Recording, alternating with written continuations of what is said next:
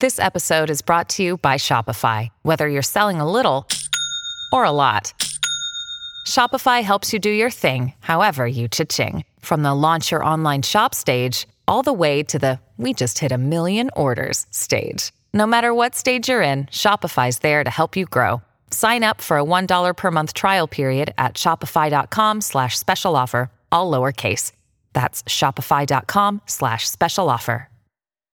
This is all theater. This is all just political theater. Political theater. Political theater. Pure political theater. Theater. Political theater. The nefarious, significant and protracted political theater for political theater's sake. I yield back. From Washington, this is Political Theater, Roll Call's review of the spectacle of politics on Capitol Hill and across the country. I'm Jason Dick.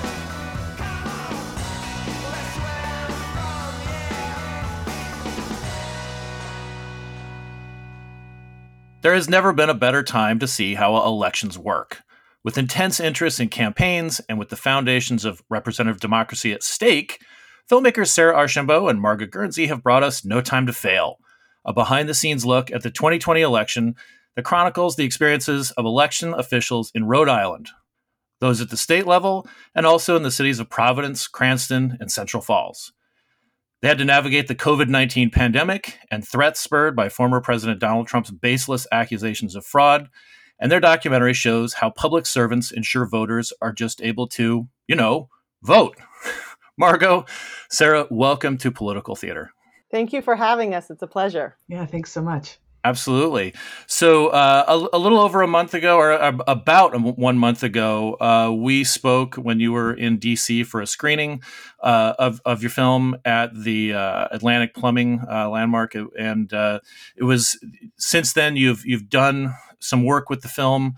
That we're going to talk about some of your experiences and sort of taking it on the road. But first, I just want to do a real quick sort of recap about the movie for listeners who perhaps haven't seen it or aren't familiar with it, how the two of you came to collaborate together and where you're from and why. As one of the editors who I work with who has a real connection to Rhode Island, why Cranston?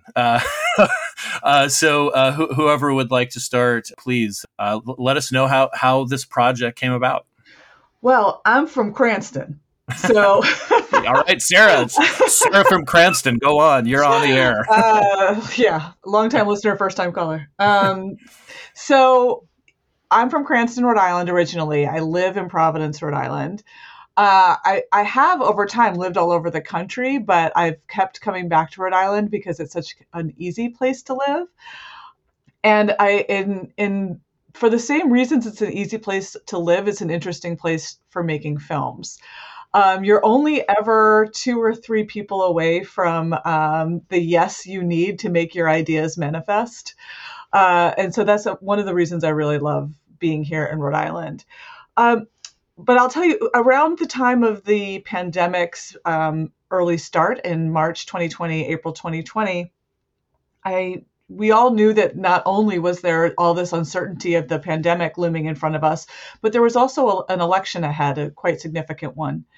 I have a good friend who works with the Secretary of State in the state of Rhode Island, and we began talking about what they were up against and what they were going to have to manage with the election coming forward. And so, even then, that was the germination of the idea. Of course, my storyteller brain started percolating and saying, this is anytime there's a first time that people are facing a new challenge, I mean, that can make for interesting storytelling.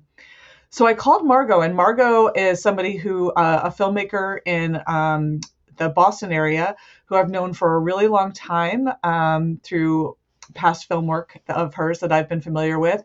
But significantly, she made a film in Rhode Island called Councilwoman. And it's an absolutely magnificent film, something that people should see. But in the making of that film, she earned the trust of a lot of people in the political sphere in Rhode Island. And I also knew that Margot had a real deep interest in films about labor and about the kinds of labor that we don't typically see. So I gave her a call, and she became interested. I don't know, Margo, you could say more about why you said yes to this crazy idea. Yes, please. Yeah, so Sarah called me, and I mean, the same things that she was thinking about, I was thinking about, we knew that one of the most important elections of our lifetimes was coming, and that pulling it off in a pandemic would be an incredible undertaking. We had no idea how incredible of an undertaking it really would be, but we at least had a hint of this is going to be a big deal. And as Sarah mentioned, I'm incredibly, it's around us every day, but most of the labor, the work that holds up our society is invisible. And that's true of a lot of most people's work, and definitely true of election work. And so I thought, and working with Sarah, like, who wouldn't want to work with Sarah? So, yeah. And, I would say as we started poking around, some of the obstacles you might expect were there, plus some real, so for example, we had to pull it off very quickly. We needed to be in the film yesterday. Like when Sarah first called me, that very first call, it wasn't like, it was like, we really should be filming today because things are already happening. So that was a huge challenge. And it was only, I think, because Sarah's from the area, I lived there for 15 years, that we were able to pull off that quick of a turnaround. And then there were some really unexpected surprises, like the extent to which the folks you see in the film trusted us immediately. I mean, you just put a camera in someone's face who you've never met before. Usually you wouldn't want to do that right away. So there was some unexpected but lovely trust that we're all in this together. And then the unexpected, the level of work. I mean, I knew they work hard, but I didn't expect that Kathy Placencia would be in her office till 2 a.m. and then be in her office again at 8 a.m., not once or twice, but for 2 months. Like, I didn't expect that level of work would be required in order for this election to happen and for people to be able to vote. Yeah, and Kathy, as you mentioned, she is the Providence, the city of Providence's elections official. I mean, you have a real cast of colorful characters here, and you mentioned that, like, putting the camera in their face. Sometimes it seemed like they were just natural and didn't really notice because, again, these are people working. We've all been in these situations where things are tense. Language becomes less than PG, which is fantastic because, as anybody who's worked with me at places like Roll Call and CQ knows, I am pro profanity, and so people, because that's how people talk, and I think it gives an honesty. It doesn't feel exploitative. I mean, this is a very tense situation that you've captured. And it's not just Kathy's story. It's multiple people, quite literally, some of them delivering ballots by hand, getting in their cars, delivering ballots by hand to people who can't get outside of their homes because, for one reason or another, in winter, or it was, I guess it wasn't totally winter yet because it was fall, but it's the trust that Sarah, you mentioned that Margot had gotten the trust of people in working on her first film, but this had to have been organic too in the movie because of just how crazy the time was with the pandemic, and then with the president of the United States threatening people. Well, what was that like? Yeah. I mean, so I mentioned that the Secretary of State's office was the first to open the door to the film, but we actually had to earn permissions at every single location that we were filming in. I think what we found in each of these places was that the people there were eager to have audiences understand what their work was. They kept bumping up against it every single day, with voters calling them saying, well, how does this work? And how will my vote be registered? And why is the process like this? And so the more questions they were asked, disinformation really did inspire the voting population to take a new interest, and in some way, for some people, an aggressive interest. For other people, just trying to fill in information gaps about how our election system actually works. So the people who we went to who said yes to being filmed, and it's a hard thing to say yes to being filmed all the time during your most stressful professional moments, but when they said yes, it was really because they were eager for that level of transparency. I would say that we were both as filmmakers, we were both vetted by people they knew. That's very helpful. It's particularly helpful in Rhode Island. It's always about a guy you know. But I think that's true for anywhere you live. You want some kind of you want to be confident that the people who are following you are not there to exploit you, not there to make you look bad. And so we were able to earn that trust quickly because of their desires for the process to be transparent. But also, I believe, as Margot and I were in the field with them, as we were trying to make decisions with them, for example, can we have camera people here or not? Can we put microphones on you or not? Is today a good day? We wouldn't film if they were feeling particularly sensitive or if they were having a hard day. Sometimes we were turned away. But that was collaborative decision making with the subjects because we were trying to be sensitive to the conditions that they were experiencing on the ground. And it's worth noting too that this is not. I mean, Rhode Island typically votes Democratic at the federal level.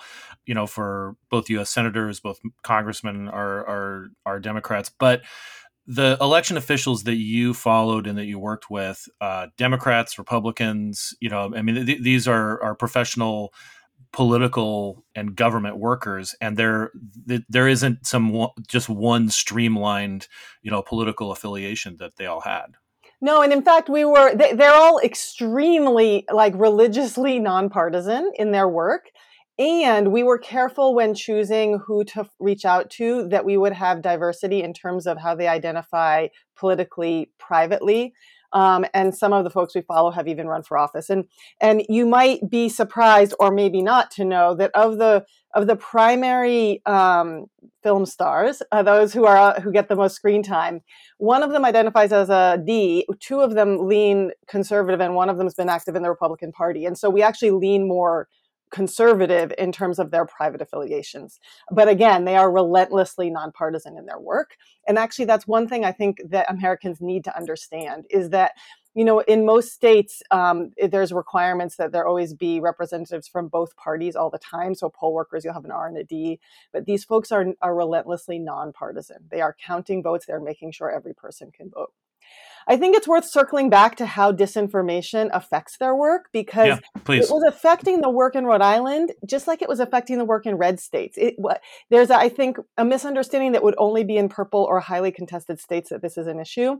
But you see it in the film. You see how people come in with really incorrect information that we've all heard in conspiracy theories, and it affects how they interact with the staff. And so their daily interactions are dealing with people who really believe in the disinformation they've been fed.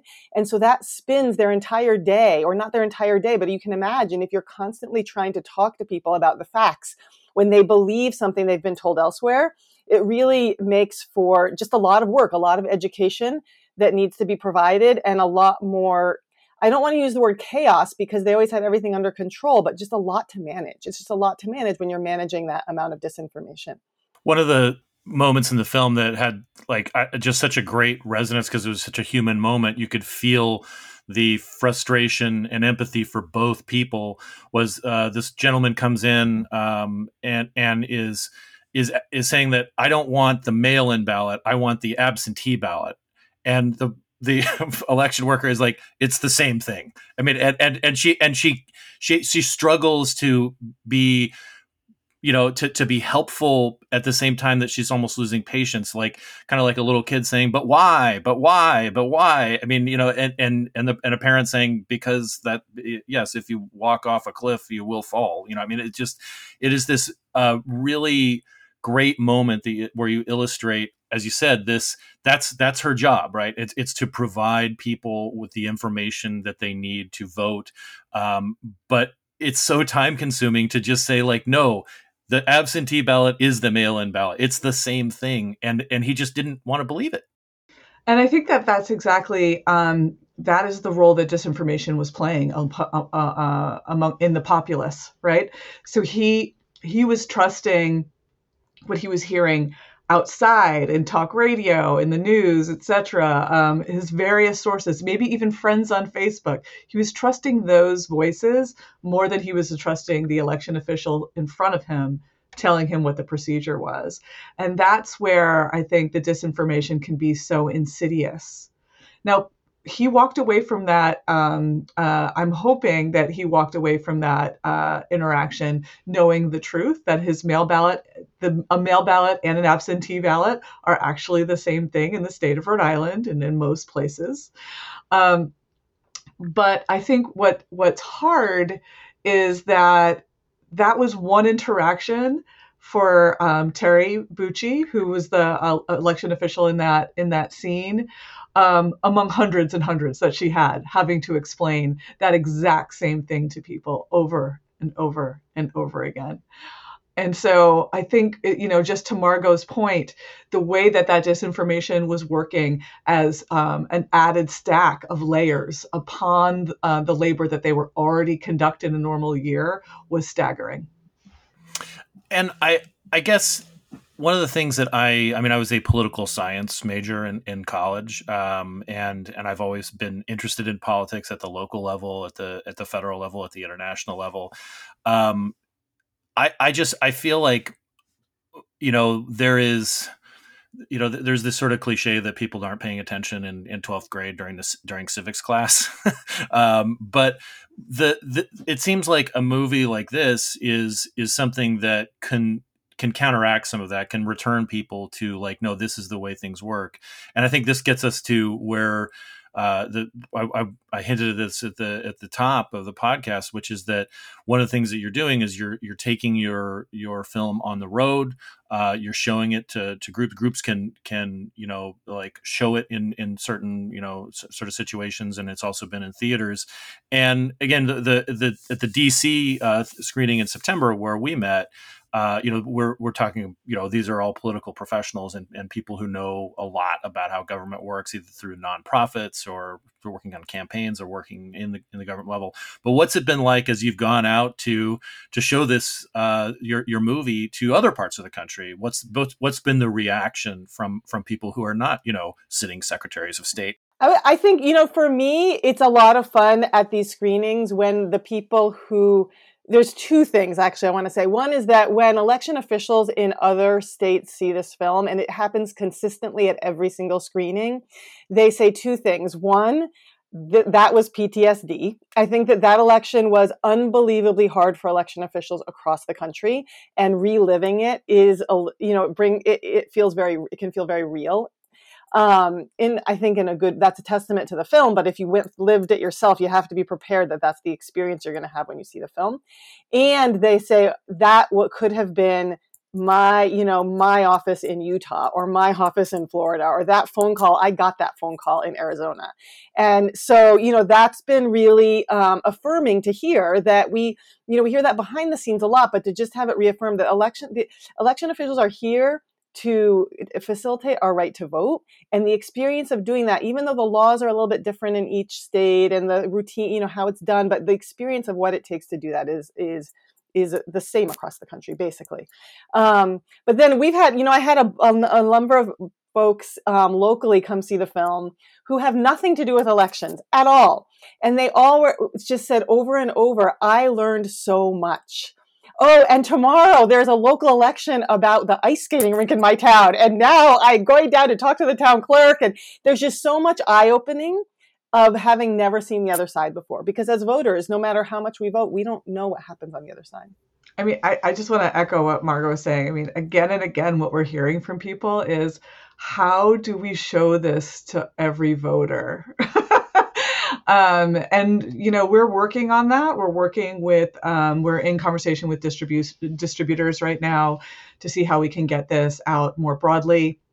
It's in theaters in select cities right now, but we're very interested in anyone who is interested in having screenings in their hometown or who would like to do something virtually. We have the ability to help facilitate that. So we urge people to visit our website, notimetofailfilm.com, to request a screening or be in conversation with us to help set something up. But again and again and again, audiences keep saying to us, like, how do we get this out there? How do we get more people to see this?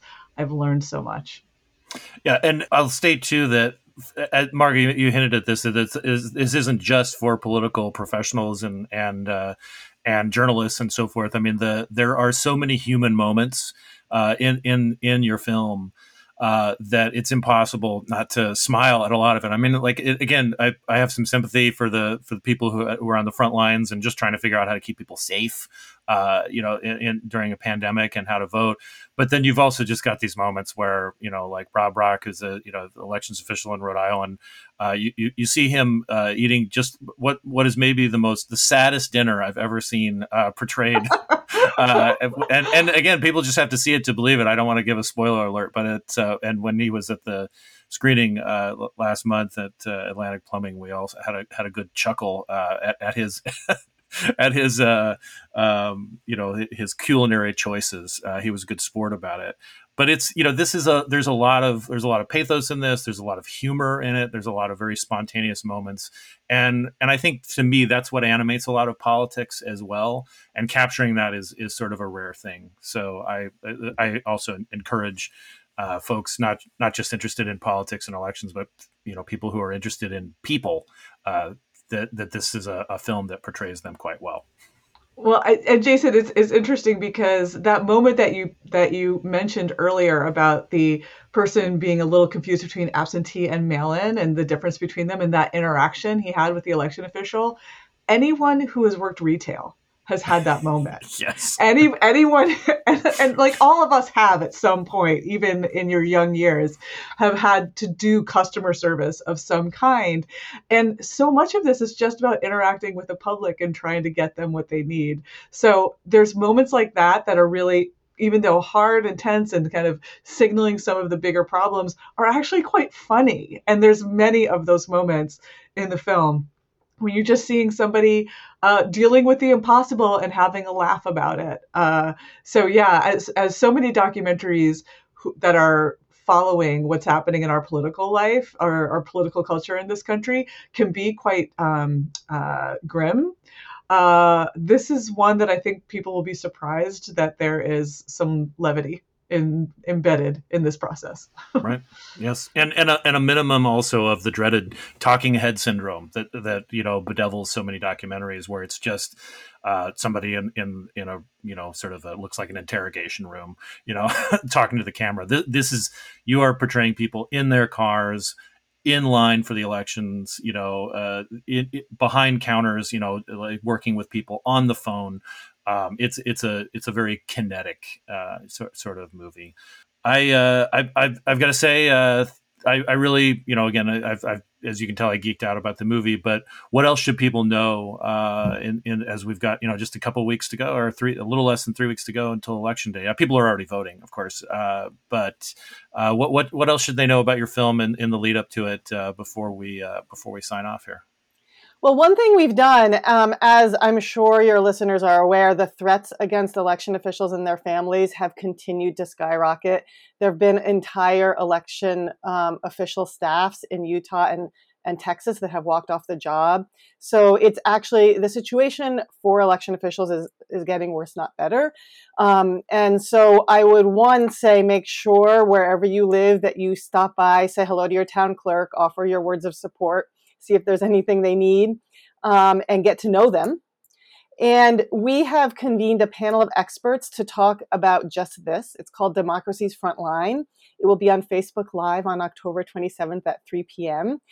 So head on over to our Facebook page, No Time to Fail Film Doc, and join us and share it with your friends. Following the conversation, we will have a free online virtual screening of No Time to Fail. So it's an excellent opportunity to see the film anywhere in the country.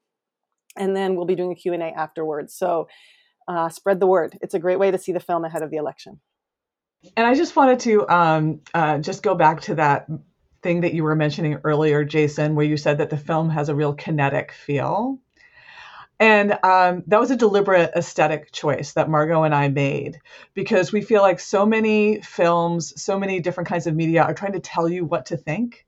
But this film deliberately is trying to take a show, don't tell methodology of bringing you into the lives of election officials so that you can witness for yourself what it was like. we tried as best we could in the nonpartisan spirit of the election officials we were following to bring you into their perspective. And I think people will be surprised if they can take the time to watch the film, that this is not trying to shove any kind of ideology about elections down your throat. This is for you to witness what it's like and come to your own conclusions. Absolutely. Well, Sarah, Margot, thank you so much for talking about your movie. And again, the website is notimetofailfilm.com, and you can there's plenty of information about screenings and other opportunities, and of course the Facebook Live event that Margot mentioned.